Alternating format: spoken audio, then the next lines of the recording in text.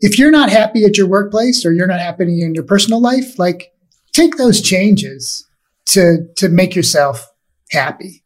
Make those changes, step up and do that because, this is only one life to live. And we can't, if we feel like we're trapped or if we feel like there's nothing we can do about it, like take that energy that you have into complaining and channel it into making a change. Welcome to My Health and Safety, the podcast designed to bridge the gap between your personal and workplace wellness.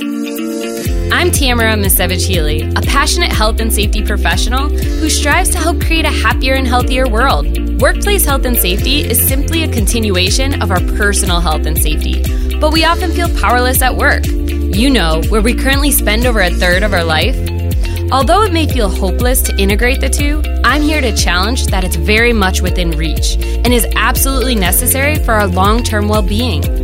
Now, let's learn how to take things from powerless to powerful.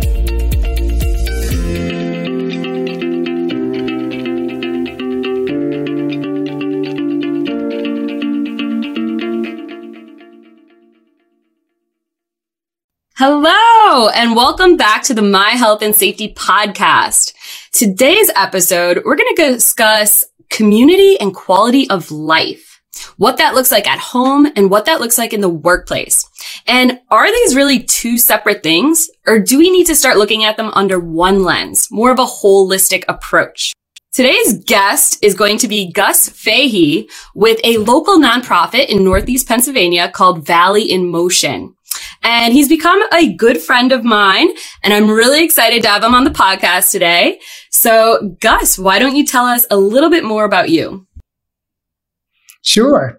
Thanks, Tammy. I really appreciate you having me on the show. So I am a product of Northeastern Pennsylvania. I was born and raised in Scranton, and I just moved back here with my family 7 years ago. And so I've had a wonderful upbringing here, and I've had a very interesting career as well.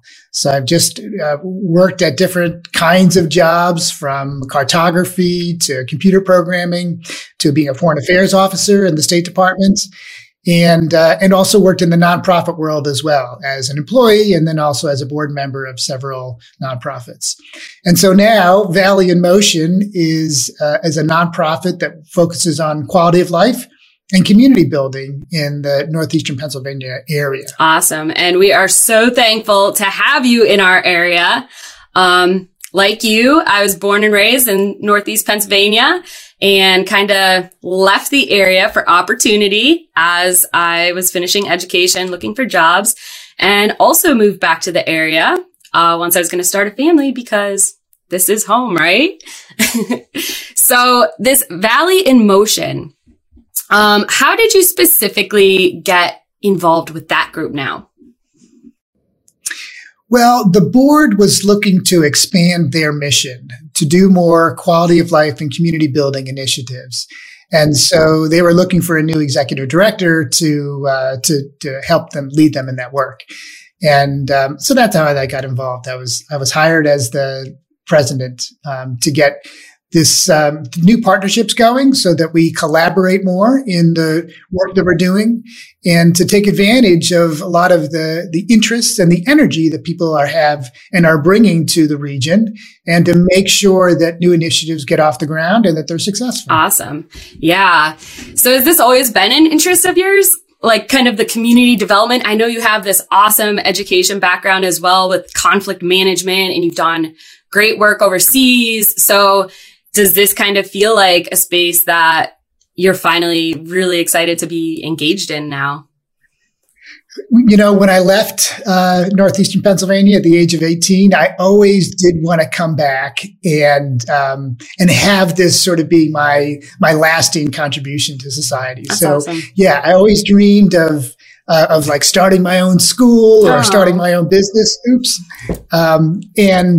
And so now, I have an opportunity to do that. Yeah. And I thought when I left, I'll come back when I retire. Yep. But I'm glad. I know. I'm glad I came back, sooner than that. And then I still have, a lot of work years left into really pursuing this kind of passion. For sure. And that's what I absolutely love when I met you, is that your passion just like overflows. So it gets me so excited. And I was so excited to get you on this podcast so we could continue these conversations and just share them with everybody. So I guess let's start transitioning then to community and quality of life. Yeah. So really, what does that all mean? I work in this space a lot as well with health and safety, and a huge promoter of, building healthy communities and culture. And a lot of people kind of look at those terms as just woo-woo, if I should say. And I think it's hard for people to really wrap their head around, because it's not, a simple, tangible item. So I guess how would you explain,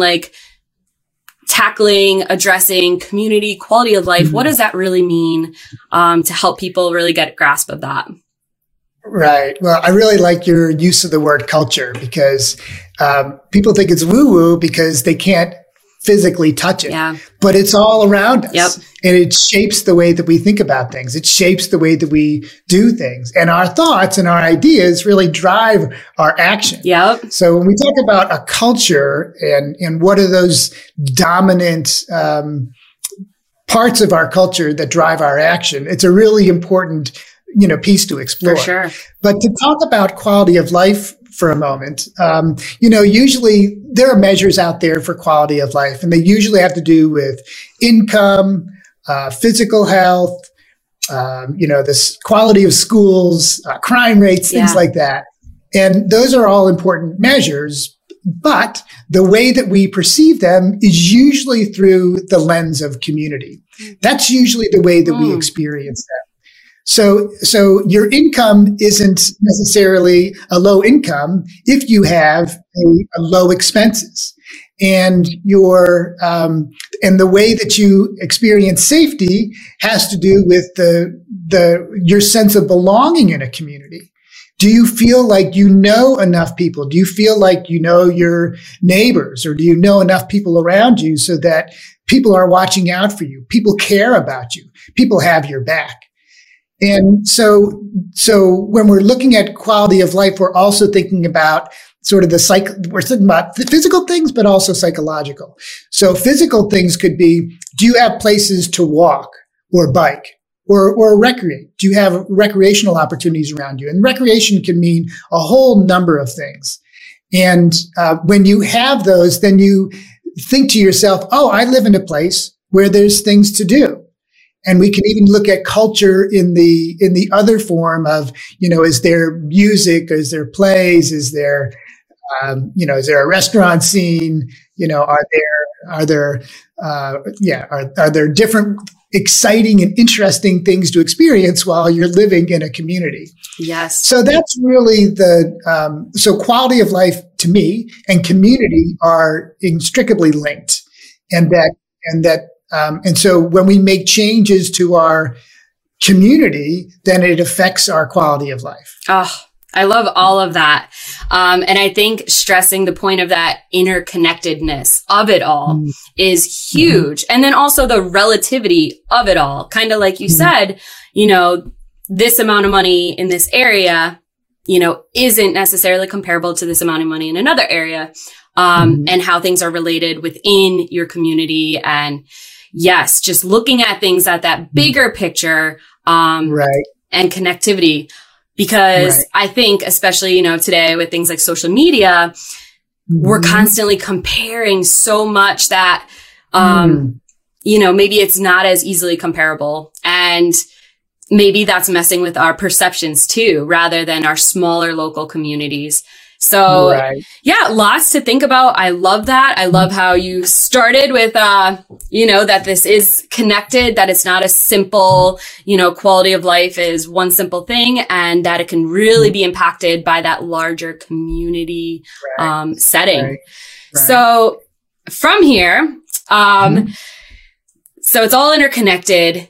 Okay. Yeah. Well, how do we measure this to know even like a baseline of where we're at, to know where to improve upon, right? I guess before we could start working towards community and quality of life, we have to have some sense of what does that look like? How do we measure that to know where, our strengths and weaknesses are and where to get started? So how would we measure something like this? Yeah. Well, that's a really important question for me as well, because we can't really have programs until we know sort of where we're at. We can't have programs unless we're able to measure progress. So we need a baseline, and then we need to be able to prove that we're making a difference. And so when it comes to quality of life, I mentioned that there are sort of these very quantitative factors, but then there's also a measure out there called the well-being index that to me is a much better measure of our experience in our communities. And the good thing is that well-being index is something that's already being measured across the United States. And so you can look up your community in any of, I think, 288 metro areas. Oh, wow. that has certain things measured. And so they really break it up into 5 categories. It's social, community, financial, physical, and purpose, sense of purpose. So, not that I have these in the right order, but physical health has to do with, really, it's not about like your level of fitness, but whether you can do the things in your life that you need to get done. So do you have limitations that are holding you back physically? So that's one aspect of it. Social is basically sense of belonging. Do you have people do you have supportive people in your life? Do you have love in your life? Community is, do you like where you live? That's a big thing. And do you feel safe? And do you feel community pride? So sense of purpose then is self-explanatory, that really gets at, why you're doing what you're doing in your community. And and then financial. Yeah. So the financial part, once again, doesn't have to do with your gross income, but do you have stresses related to your finances that are related to that? So those 5 things sort of go into this well-being index. And so you can look up, where your community falls. And for us in Northeastern Pennsylvania, interestingly, we rank relatively high on the social scale. That means we have, supportive people and love in our life. Oh. And then we rank extremely low in the community part. Yeah. We don't like where we live. We don't feel safe. We don't have community pride. So it's a really interesting, difference there. Like we like the people that we're living with. We feel close to them, and that we also don't like where we live. And so what to me that suggested was that we not only have to be doing good works, quality works that improve the quality of life, but we also have to change the story of our communities, to change the narrative that we are a place of innovation. We are a place of progress. We are a place of the future. We are a place where you can get things done. We are a kind people. We are a community-oriented people. So to me, it's almost like a propaganda campaign. You have to make you do the works, but then you also connect it to this common narrative of good things so that people feel like they're in a place of importance, that they're in a place where they can make a difference. And as I mentioned before, like those ideas that are in people's heads, those are really what drive action.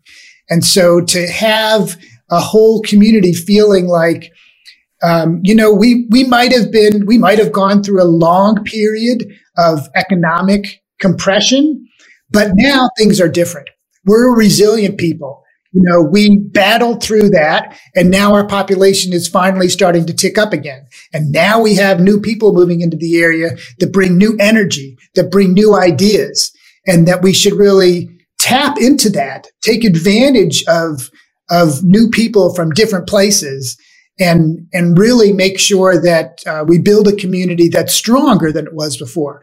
But really, it takes those ideas that's really the latent energy. People are sitting back, just not contributing all they can to their community. And if they're sparked, you really can get a lot done. Oh, God, Gus, I love this. Yeah, absolutely. That all sits fantastic with me. I love what you're saying. So about kind of this snowball effect, right? Mm-hmm. That's what I jotted down here because people that aren't familiar necessarily with Northeast Pennsylvania, we are most famously like kind of known as a coal region, right? And a lot of people immigrated here and we're this booming city that just grew and spread out to all these great little suburbs, small coal mining towns. And once coal mining and textiles left, we suffered. Our region suffered a lot. And we kind of hit a lull for years. I mean, I remember when I was growing up, I was like to my parents, like, why would you ever move here out of anywhere in the world? Here we are, you know, in Northeast PA, and this is boring and I can't wait to get out. But you know what? So much has happened. And as I got older and you start realizing some of these quality of life factors, I feel like I really look at our area much differently. And you know, we are a very safe community. We have this very, very rich culture and heritage, and we are very social.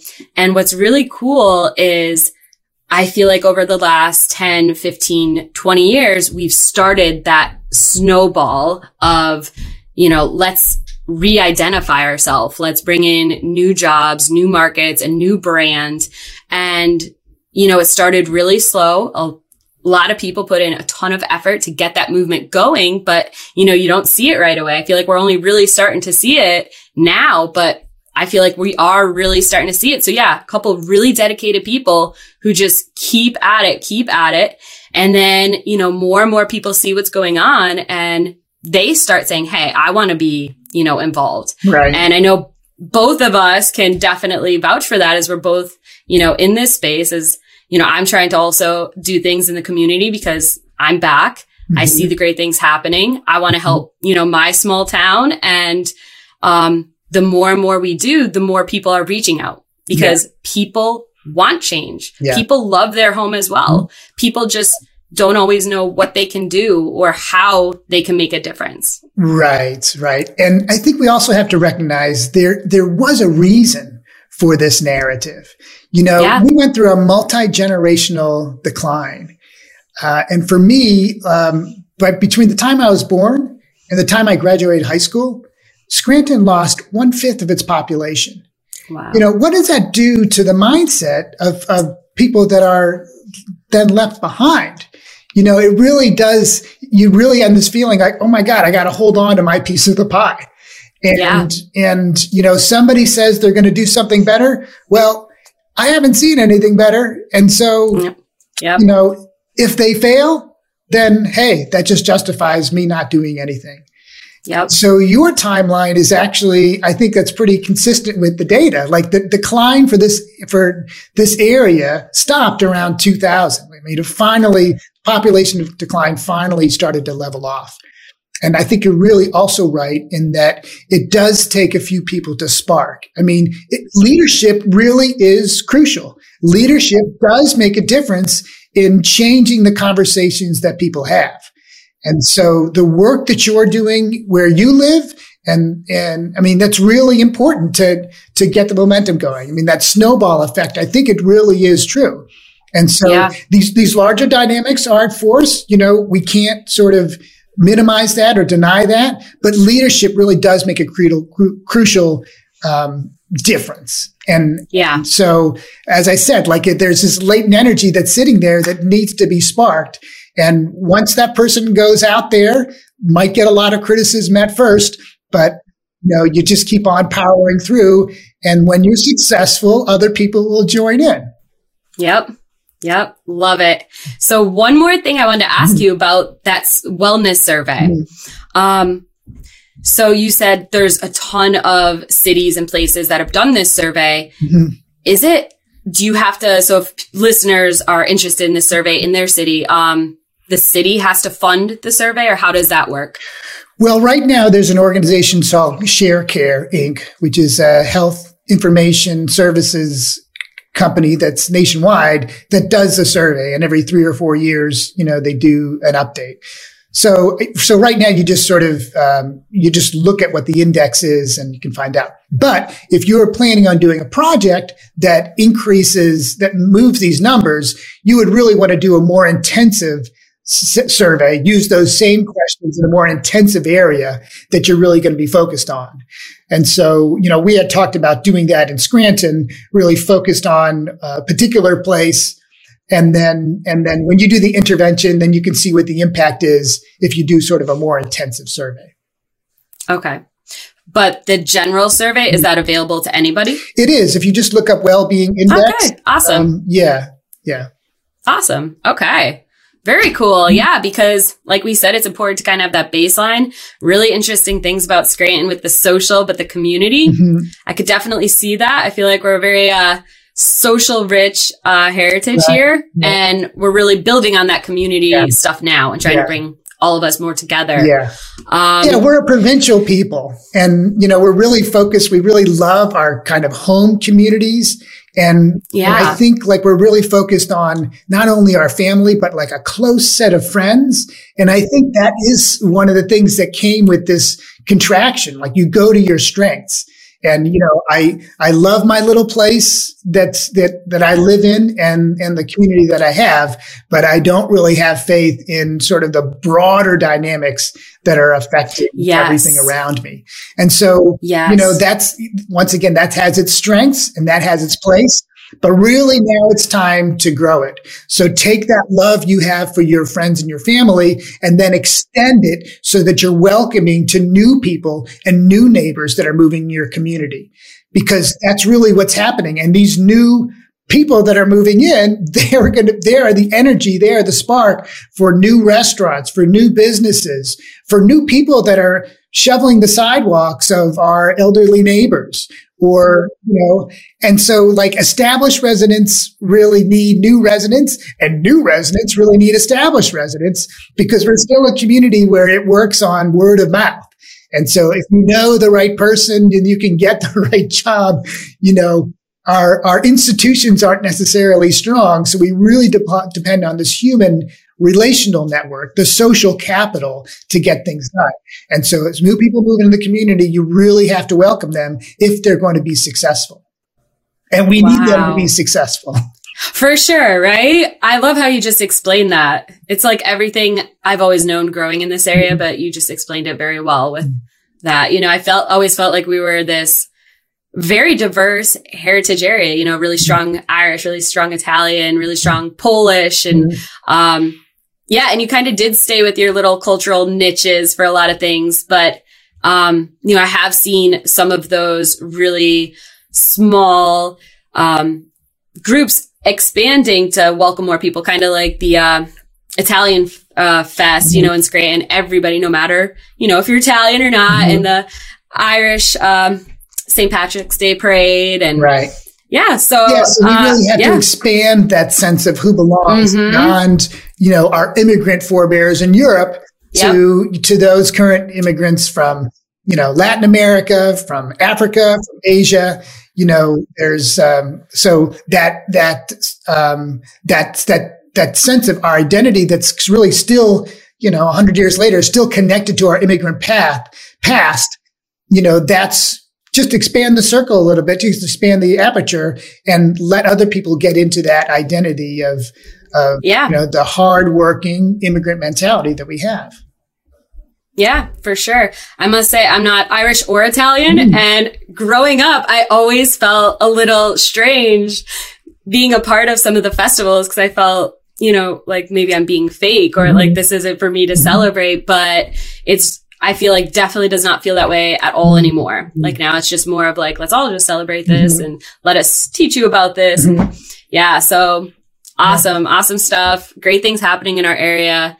If you haven't been to Scranton, Pennsylvania, come to Scranton, Pennsylvania. I will send you a guide of top things to do, give you resources if you are interested. I could always reach out. Definitely promote all that. Now that you're talking about that, I have a perfect reason for people to come to Scranton on April 30th. So I hope this podcast goes out before then. We'll make sure it does. April 30th, there's a 5K that's being run in downtown Scranton that's going to go past all of the major sites of the office that are mentioned in the office. And so you can run this 5K or walk it, have fun. It's at 1:00. So to better accommodate the post-race party afterward. And that will sort of, it's just going to be a lot of fun, but it's a great reason to come to Scranton. So yeah, just look up theoffice5k.com and you can register for the race and find out more about it. But I have to register. Yeah. Ain't no party like a Scranton party. That's right. We'll leave that there. Leave it there, yeah. All right. So I'm going to transition us a little bit now. So I know we started talking about, this community and quality of life, how we can start measuring that. I want to kind of challenge you now, Gus, to what do you think about community and quality of life with the workplace? Mm-hmm. Yeah. Do you think that it completely flows over into the same measurements, that we should still be considering these same quality of life things in the workplace? Or do you think that it is vastly different and should have a different set of measurements for wellness? Just your opinions on that, being in this space, me being in the workplace, health and safety space. I would love to hear your opinion. Yeah. Work is one of the most crucial places where we promote community well-being, because that's this place where we spend, most of our time. So if it's not with the people we're at or the sort of the policies that we live in, it's those places that we're at that sort of either establish or reinforce healthy habits. And healthy habits, not just in physical health, but in social and psychological and sense of purpose. I mean, work is really where where many people define, what they're doing in life, like their purpose in life. Not everybody finds that in their workplace, but people really do want to be energized and engaged. And that's one of the crucial things that keeps people at a workplace and reduces turnover. And then if you're healthy on top of that, then it reduces all sorts of other costs, healthcare costs that are a major employee cost. So yeah, it's very important. And I can think of things just off the top of my head that could be really important for a workplace to implement. Do you have a place for people to eat a healthy lunch? Do you have an opportunity for people to take a break, to sort of walk around, to get a little exercise during a break or during lunch? And then do people really feel like they're valued and that they have meaningful impact in their work? Because those feedback mechanisms really get at a sense of purpose. Does somebody else value what you're saying? Does somebody else value your contribution, your advice? And that whole feedback loop is really important. And so there's some things that are kind of policy oriented you do on overall workplace. And that's that, does the cafeteria serving, healthy alternatives? And, what's your break schedule policy like? But then there's other stuff that it really is important on an individual level. So, as a manager, how are you responding to your employee needs? And how are you receiving feedback from there? Although now that I mentioned that can also be a policy thing too, that there's these avenues for feedback that can be escalated based on sort of the severity of it. And then the final piece is what you discussed before, culture. Do you have a culture of openness? Do you have a culture of listening to suggestions from all levels of the organization? Does everybody have an opportunity to contribute? Do you have a culture of overwork? Do you have a culture of working through lunch? So forget about whether there's a walking path, around the plant. If everybody's working through lunch, then, nobody's standing up and getting a break. And, they say now that like sitting is the new smoking, so like just opportunities to take a break, to take a mental break, but then also to have this time that you're at work to have some physical movement is really critical for long-term health and well-being of a workforce. Yes. So I'm going to summarize pretty much what I'm getting from you. And it's that everything you're saying with this community and quality of life is the same things I consider working with workplace health and safety. Right. And I must tell you, as I continue to progress in my professional and personal life, I have actually come to this conclusion that all systems operate incredibly similar. So the way I assess myself individually is very similar to how I assess an organization, which is very similar to how I assess an entire community. Health and safety, it rolls over in all of them. And as also being a business owner, like the health and safety of even my business in terms of its life, operationally, financially, it all comes back to the same system, the same root system. And I just think that if we can simplify that, pull back all those complicated, messy layers, we can really like address this at the root in so many ways that improve individual health, organizational health, and society's health. So kind of how you mentioned, those quality of life measurements that you touched on, those are still incredibly important in the workplace, right? Like you mentioned, having that sense of culture, identity, purpose, that's very important to us each individually, right? We all need to know, why do we get up in the morning? Why are we doing anything we're doing? We need a purpose.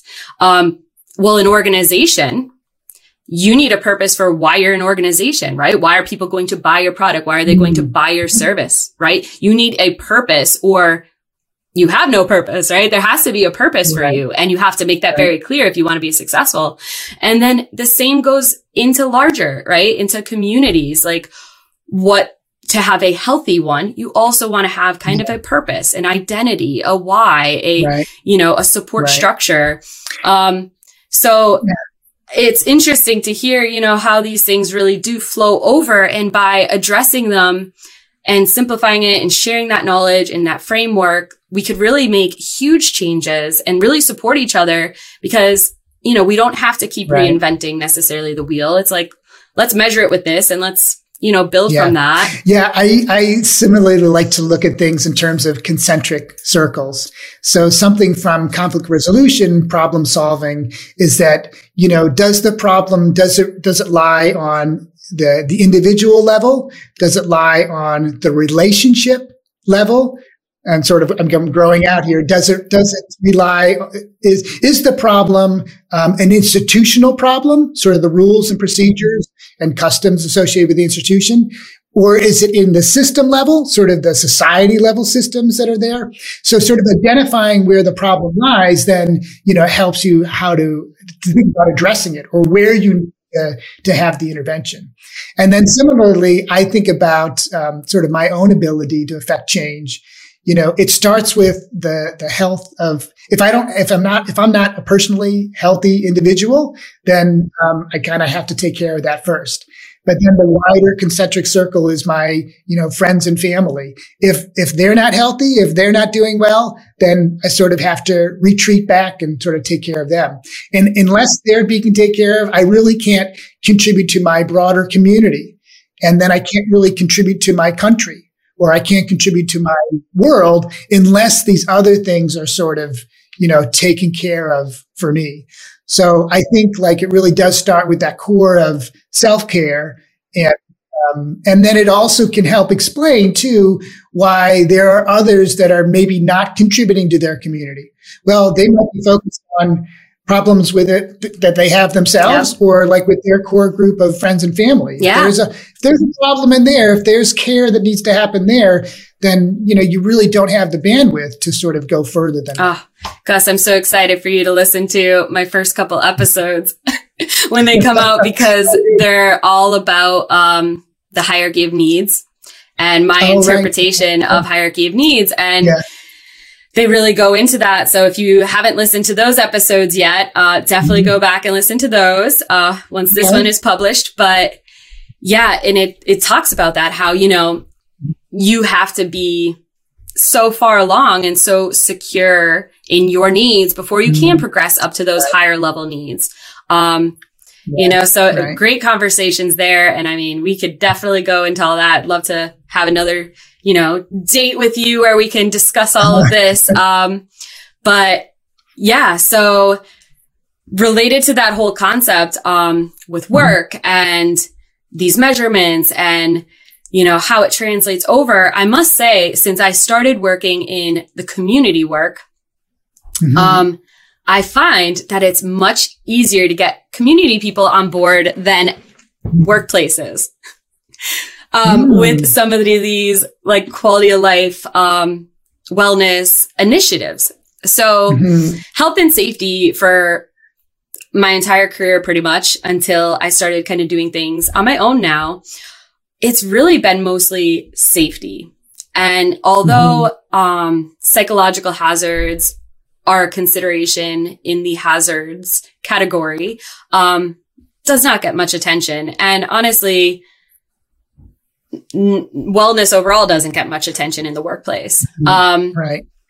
In America, in places at least that I've, consulted at or seen and there's different degrees and stuff, but I'm really trying to make the case of, we need to start looking at this broader, that it's not as simple as, are they wearing a hard hat? So many people I've been consulting with and talking with lately since the pandemic, these past couple very stressful years, they're like, we've invested more money, we've done more trainings than ever, and we're just seeing such high incident rates. And, we don't know what's going on because we're doing everything that we're told and we're following, regulations. And, I don't know if I've ever really gotten into this with you yet, but a part of my program with my safety sense is this concept of hazardous states. And they're actually like these states of mind that aren't a hazard in and of themselves, but they greatly increase your risk of making a mistake or injury or illness. So they're kind of these mindsets that we have to be aware of. And one of them is like internal distraction. And, I describe that one as, it could be any emotions, any distraction internally. So it could even be sickness. It could be, stress, anxiety. So if you have a workforce who's scared, they're stressed, that's greatly increasing the risks of making a mistake. Another hazard state is fatigue. We are all so exhausted, right? Mentally, physically. We have the kids at home. We're trying to finagle everything. Financial, everything is inflated, and financially our security is, we have no idea. So the stress is just at this all-time high. Organizations aren't considering that. So they're thinking, okay, this person, messed up again, but we're not looking at why. Why, like when a piece of machinery malfunctions, we do this insane investigation and what exact piece and why, and make sure it never happens again. But when humans make a mistake, we tend to just be like, oh, Bob's fault again. Right. We don't look at, it's almost like it's just too complex to sort of deal with, Yeah. And I think, that incorporating some of these just larger scale wellness, quality of life factors into the workplace can actually get to the root of more of the problems, and really. Yeah, I see you speaking multiple languages when you're trying to, express workplace safety. So it's not just financial, but it's emotional, or it's community oriented, or culture oriented. Yeah, these are different languages that appeal to different audiences. Yeah. And, I think, everybody can understand the sort of the dollars and cents part of it. But to have this ability to speak different languages, then I think can be, a comparative advantage, to others that are thinking about it in just dollars and cents. Yeah.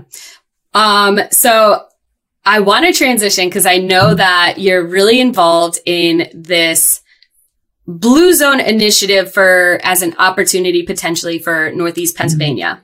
Yeah. And I think this will help us even begin to explore a little bit more of this at home versus at work connection.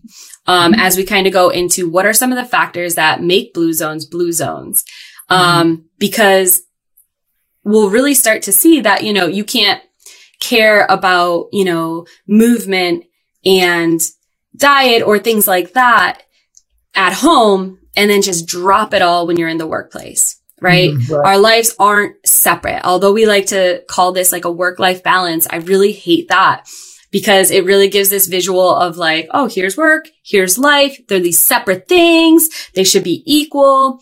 When in reality, here's work, here's life, it's very integrated. Yeah, especially now. Yeah, it's not so much a balance as it is just finding a healthy combination. And for so long, our culture of work in America has been that they are separate. And I really want to kind of pull them together and look at them in a different light. Kind of as I was saying about like these hazardous states, we can't just not consider people's mental well-being or these states that also play a role. If we really want to address hazards and reduce injuries and illnesses, we can't just overlook all of this really important stuff. So we'll transition to blue zones and we'll get into some more specific examples. So first, I want you to kind of explain how you're getting involved in blue zones. Briefly, just like how that kind of came up as a part of Valley in Motion and what Blue Zone really is. Right. Well, so when I first got to Valley in Motion, I was a monitoring and evaluation specialist at the State Department, and I wanted to know how are we going to measure our success. So that's when I happened upon this well-being index, and then learned that the organization that put that together, ShareCare, is also involved in these interventions that they call blue zones work. And it's based on the experiences of people around the world that live in these communities where people live to 100 years old at these incredible high rates. So the 3 to 5 times, people live to 100, 3 to 5 times the rate of the normal U.S. citizen. And it's all over it's these places that are distributed throughout the world. There's one in Japan, there's one in Costa Rica, one in Italy, Sardinia, an island off Italy, and one in Greece.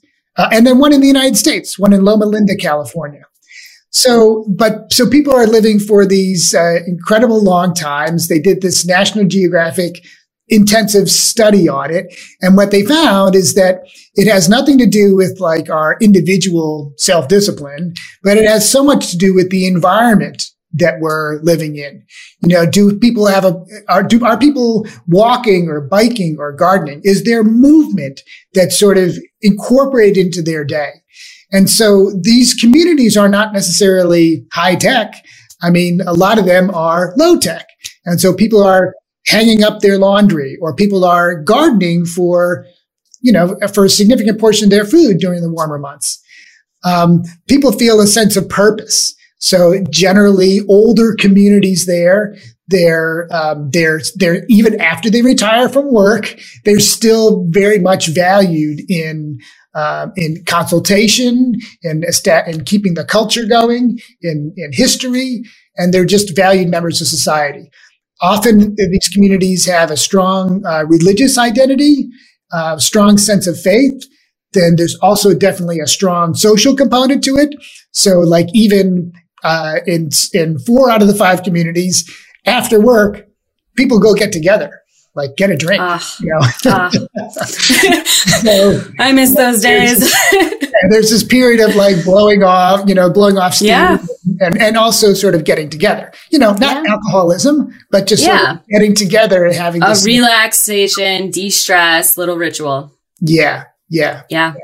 And then, so there's these different lessons learned from each one of these communities. But the idea of the Blue Zones work in the United States is that how can you apply the lessons learned from Blue Zones so that we can improve our own communities to make them, really to make the environment more conducive to health.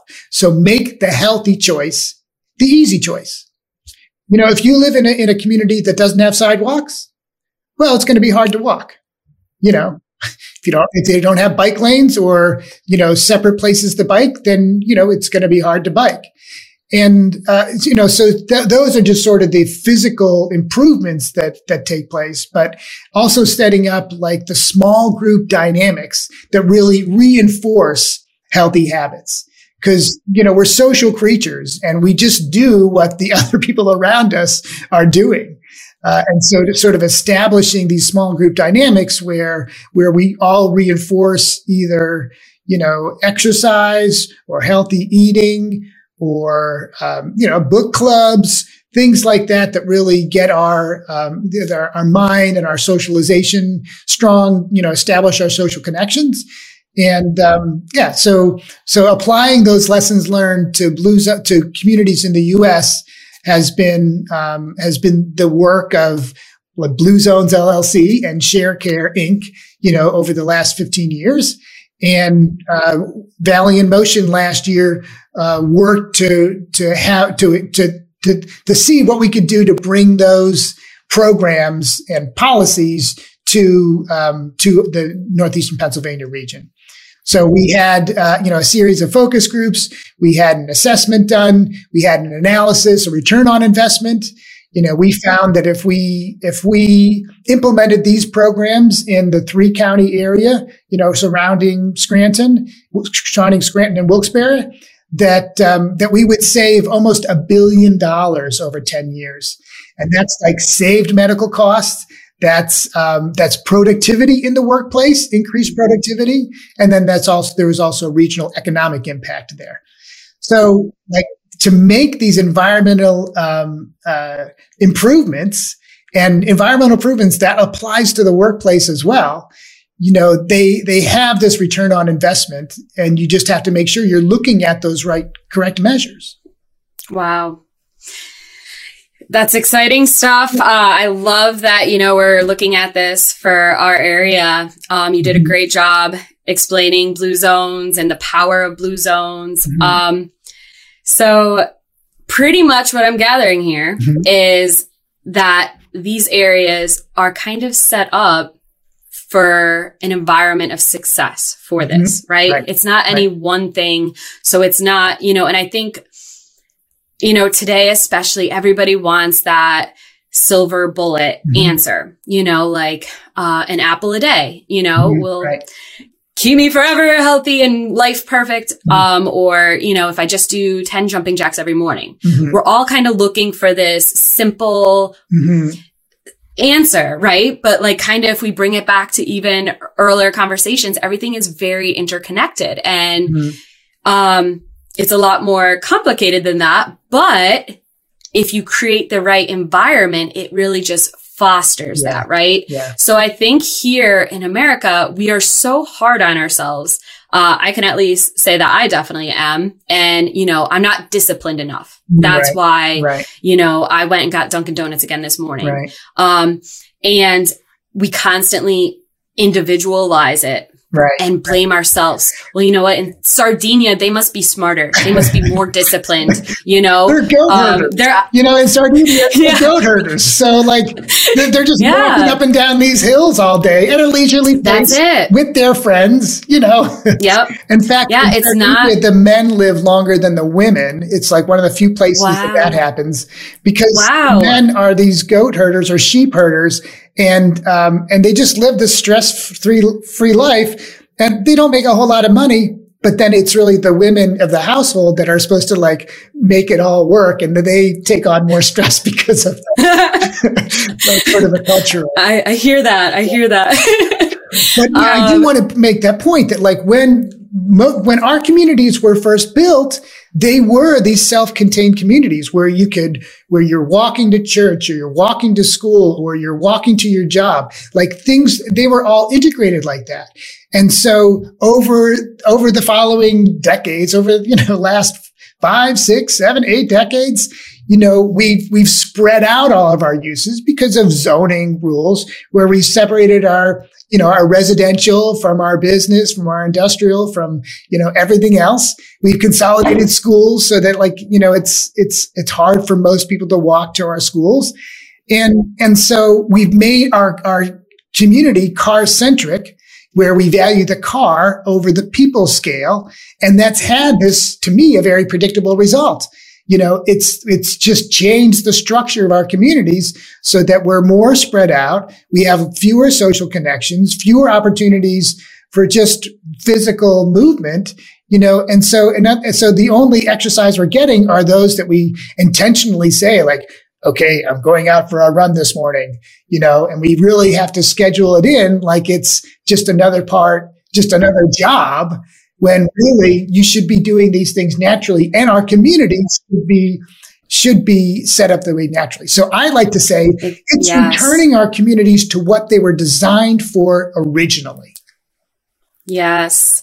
Love that, because that's exactly it. I feel like now we're trying to almost constantly buy these things rather than just designing our environment to include them. That's right. So, even in workplace health and safety, there was especially this period of time where like everybody wanted a sit-stand workstation, because we're sitting all day, but standing all day is not good either. And really, if you look at the studies and research behind sit-stand stations, it's not that sitting all day is necessarily what's bad. It's the lack of movement. So standing still is also not great. Right. Now, we like obviously having some more control and flexibility, but what I personally even saw when we were implementing a lot of them is people barely ever use them after like the first month. Because if you don't get the right setup, it's not easy to really move up and down. A lot of them aren't ergonomic, so you have to still have an adjustable keyboard tray to get the right angles and height for that. So like a lot of them aren't ergonomic. A lot of them weren't easy or very adjustable. So there were a lot of problems, but it's kind of like we're constantly looking for just this easy solution. Whereas a better solution would be, okay, we need to start incorporating movement into people's workday. They can't just be sedentary at the computer 8 hours. We need to start incorporating movement. Maybe we give them tasks that require some movement. And this is where so when you're considering these factors for blue zones in our personal life, okay, we need to start incorporating a lot more movement. And this shouldn't be like, okay, well now I got to go buy a Peloton because I need to spend, this hour on my Peloton. No, it should be, how do we start putting it just into our daily lives so it doesn't feel like, another task, another purchase, but just our way of living, because really that's what these blue zones are doing. They're not buying these, the special unique Kiwi that, gives you health or the latest Peloton. What they're doing is they're just incorporating these good habits, these healthy habits into their everyday life. Yeah, in some ways, so that it's effortless. Yeah, in some ways they've resisted the modernization that sort of created all these additional problems. Yeah, I have to say, I'm my old inner person comes out with cars these days, because I can't stand the whole having to push a button to open the trunk even. I'm like, I could open a trunk. We're just trying to simplify everything, I feel. I grew up having to roll the window. Then it was just having to hold the button down. Now you just poke the button. Now you don't have to turn a key. You just poke the button. Everything is, it's just, I almost feel like we are oversimplifying everything.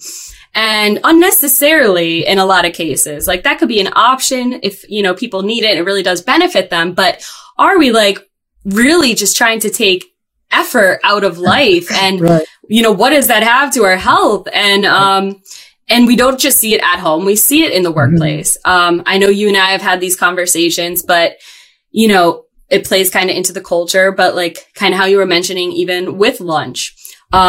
For years, I did not take my unpaid lunch because I felt this, guilt of using my unpaid time to go outside and get some fresh air or walk somewhere. If someone went out to eat for lunch, they were pretty much looked upon not a hard worker, going having fun. So, you're eating these cheap processed meals at your computer, continuing to work nonstop. Then you don't want to be the first one to leave because once again, you want to prove you're this dedicated hard worker. And And that gets rewarded oftentimes, and the consideration for human wellness, it hasn't really been there. And I think with everything going on, the burnout, and it's just too much at this point. And, people are really feeling that now, and, being able to work from home, having a bit more flexible schedules, it really has opened people's eyes to, maybe it doesn't have to be that way. Maybe there are better ways and things we could do. And with addressing even these blue zone considerations, things like movements, these are absolutely things that can be considered in the workplace, and need to be considered more by health and safety professionals, but by organizational leaders who actually have the decision to say, hey, this is the culture we want to foster. This is where we want to start investing some money. We want our employees to be healthy, to be happy, to come to work enthusiastically, and be realistic. A human being is not a machine you purchase for production. Right. They have needs, even machines have needs, shutdown time that they need and maintenance. And, we definitely need to consider that for humans as well. And through doing that, you have much healthier systems and dedicated employees. And, our health does not end when we walk in the workplace, and we spend over a third of our life in some kind of work capacity. So, that's not a third of your life that you can just drop everything. So I think a lot of these blue zone, considerations to what plays into the health, there, that sense of purpose, the relationships, the social aspect, the movement, all of that is just as critical to continue into the workplace for people's health there as well. Yes. How do you feel about all of that? I agree. And I feel like your comparison with robots, the thing about humans is that we have this capacity for an endless generation of ideas. So that's something that the machine can't do. And so if you have a workplace culture where you're taking advantage of all of these ideas, then you're going to innovate and you're going to improve better than your competitor. So I think making sure employers are happy, sense of purpose, feel like they're a sense of belonging. I think sense of belonging is probably maybe the number one main reason why people are willing to leave their jobs if they don't feel like they're that connected with their just immediate, coworkers. So that's the great difference. This human potential is that we have this unlimited capacity for innovation. And so to take advantage of that with your workplace policies and culture, I think that's what I take out of your conversation. Yes. Awesome. I love that. And also with including that sense of belonging, with health and safety, a lot of times the frontline employees, have the least amount of power or voice in their health and safety at work, but they're generally the most at risk of the hazards. Right. So that can, by not including them, by not developing that sense of belongingness, that could be insanely problematic. Yeah. Because those people are at the most at risk. And if you're not giving them voice or the power to do anything about it, that's a really cruddy situation to be in as a person. So, money really for an organization. There's all this sort of latent energy that's just sort of sitting there, all these ideas that are just sitting there, dying on the vine. Yeah. Well, that's it. As a health and safety professional, I always try to empower each employee and make sure that they have a voice. Because if something goes wrong in their specific work area, machine, they're going to be the first to know, not me. We only get out on inspections, every so often, and hopefully we catch that problem, but they're going to know immediately when anything is off. Yeah. So we want to tap into that brain power, they're the experts, so give everybody a voice, respect them, empower them, engage them in the process. They'll feel that sense of belonging, they'll feel respected. They'll want to be there more, so it's that same community, sense of belonging, purpose, like really communicate, collaborate. Of like the opposite of that. Yes. When I was a teenager, I worked at Crystal Soda, which was a bottling plant in Scranton. And well, there were people there that had a sense of belonging, but we didn't necessarily feel like we were valued by, the management. And so what we would do sometimes, like if the machines were moving too fast, or there was sort of no brakes there, we would take a bottle of soda and pour it on the machine. And then 5 minutes later, it would break down, and then you have to go in there and what went wrong? So like, I feel like that's happening. That's the kind of thing that can happen when on a psychological level, you're saying like, people don't care about us. We gotta take care of ourselves. And if it means, throwing sand in the gears, which is essentially what we were doing, then that's what we're going to do. Yeah. I see stuff like that so often still today. Some workplaces are doing phenomenal and they truly care about the workers. They, get feedback. Other workplaces, I think they care. They just don't know how or what that looks like. And they don't want to put maybe the resources into figuring it out because it is a lot upfront and it could be very overwhelming. But I see it, you see it all the time, and then people do get hurt. Things do happen, and then at that point they're trying to, fix things. But yeah, if you just listen to employees and respect what they have to say, and really value them, everyone would be in such a better place. Yeah, for sure. So from there, then, I think we're kind of coming to the end of this, but I'm going to wrap up with a couple guest questions. Okay. So I think we covered, the Blue Zones, community quality life, gave people a lot of stuff to think about, how our personal health plays into the workplace. We look at them separately, but in the entirety of our health, they both matter. We need to be addressing them both. Organizations need to realize that so that they can make these changes and also improve the health and well-being of themselves, their organization, their employees. Do you want to make any final notes on any of that before we move into some guest questions? No, thanks. I think we covered it. Thanks. Okay. Yeah. Awesome. So this first one is related to today's discussion. Okay. If you had to simplify everything you know professionally and personally into one recommendation or piece of advice, what would it be? Be happy.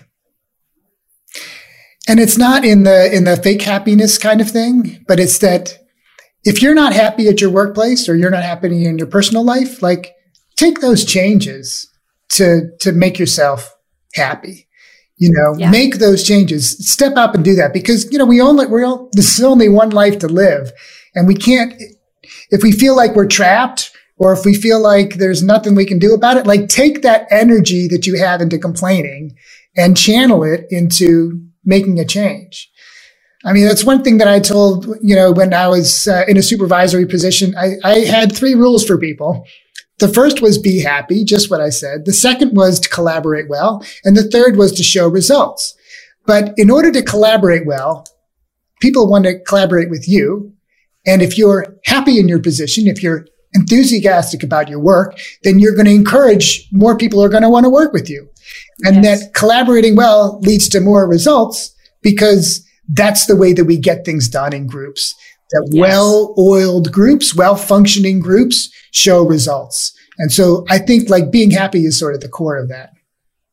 Yes, right. I love that because especially right now, everybody's changing. They are trying to find happiness, and at the end of the day, what is any of it work, putting in 1 million hours at work or, being parts of things you hate if you're unhappy, so to be your best self, to make the biggest impact, we definitely need to find some level of happiness in our own life.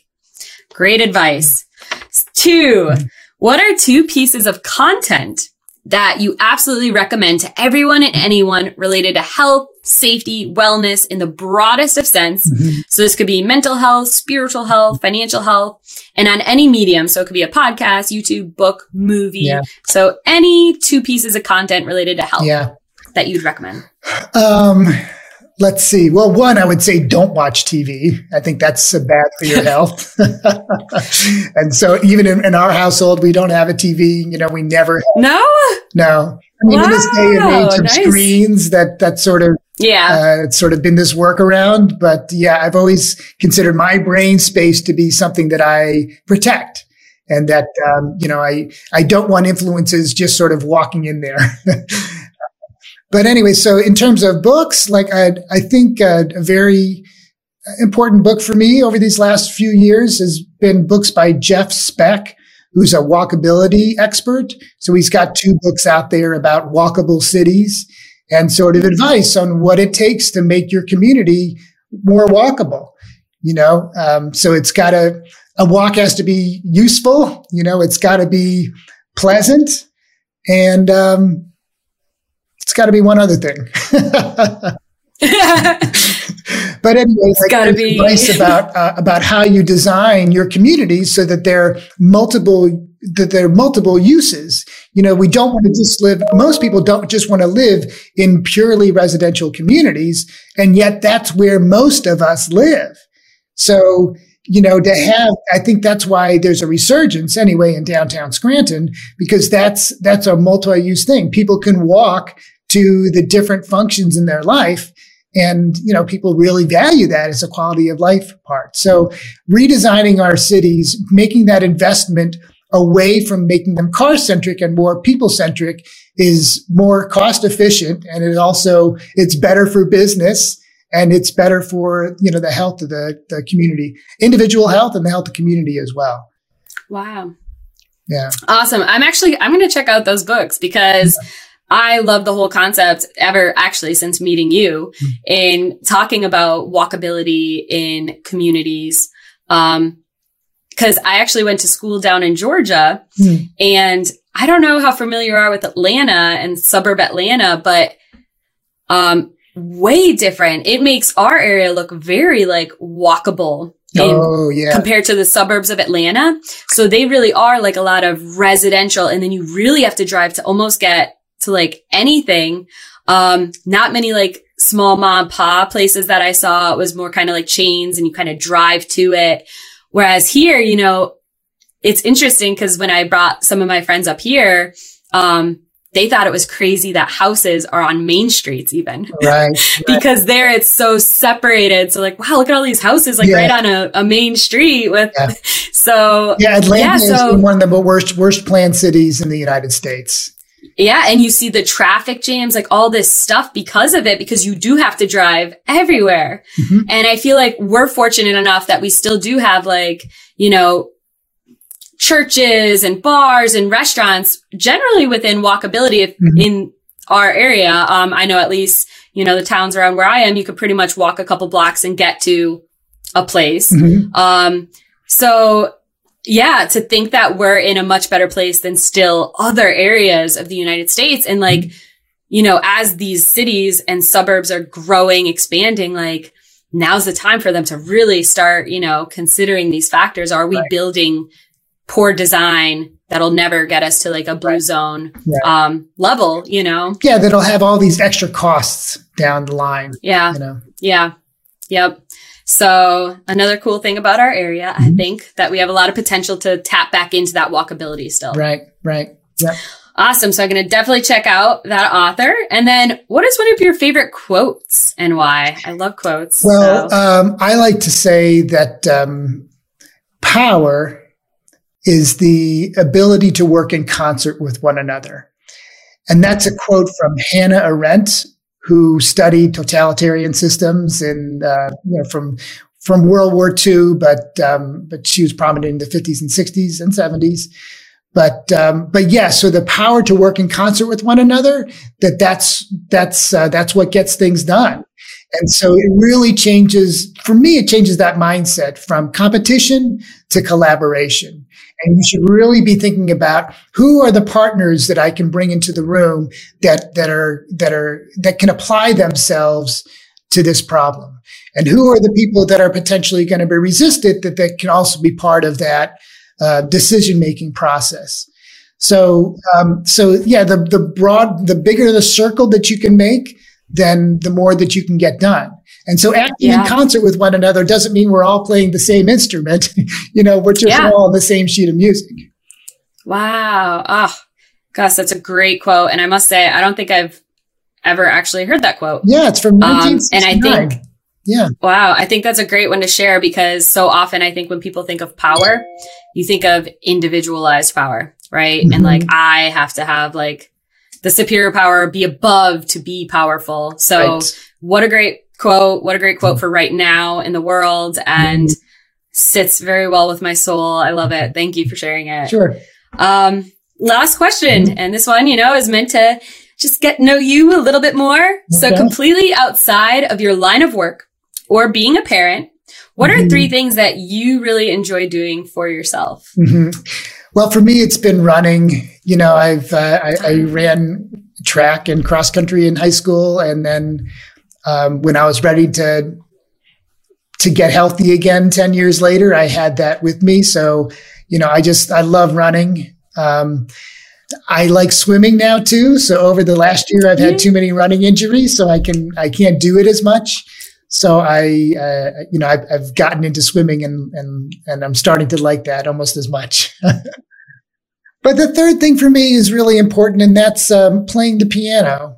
So that's also something. I took piano lessons as a kid and then, dropped it for a while until I bought my first house and then decided I wanted a piano in it. Wow, very cool. Back up again and had the muscle memory sort of came back. And now I play it just to sort of get in this transformative state where I can just be playing the same passage over and over again and just frees up my mind to think about other things. And, it's something physical. It's something, I don't know, you're always looking for patterns. You can always sort of, pull more emotion to modify things, to change the pattern. And it gets my mind in a state that I haven't been able to reproduce any other place.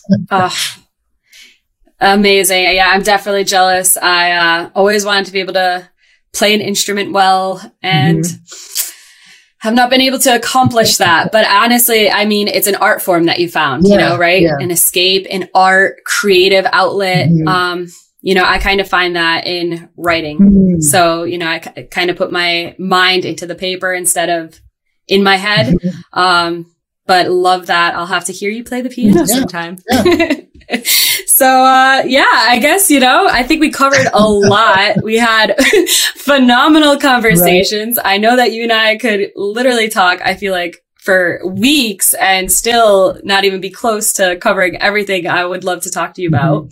But great episode. Thank you so much for doing this.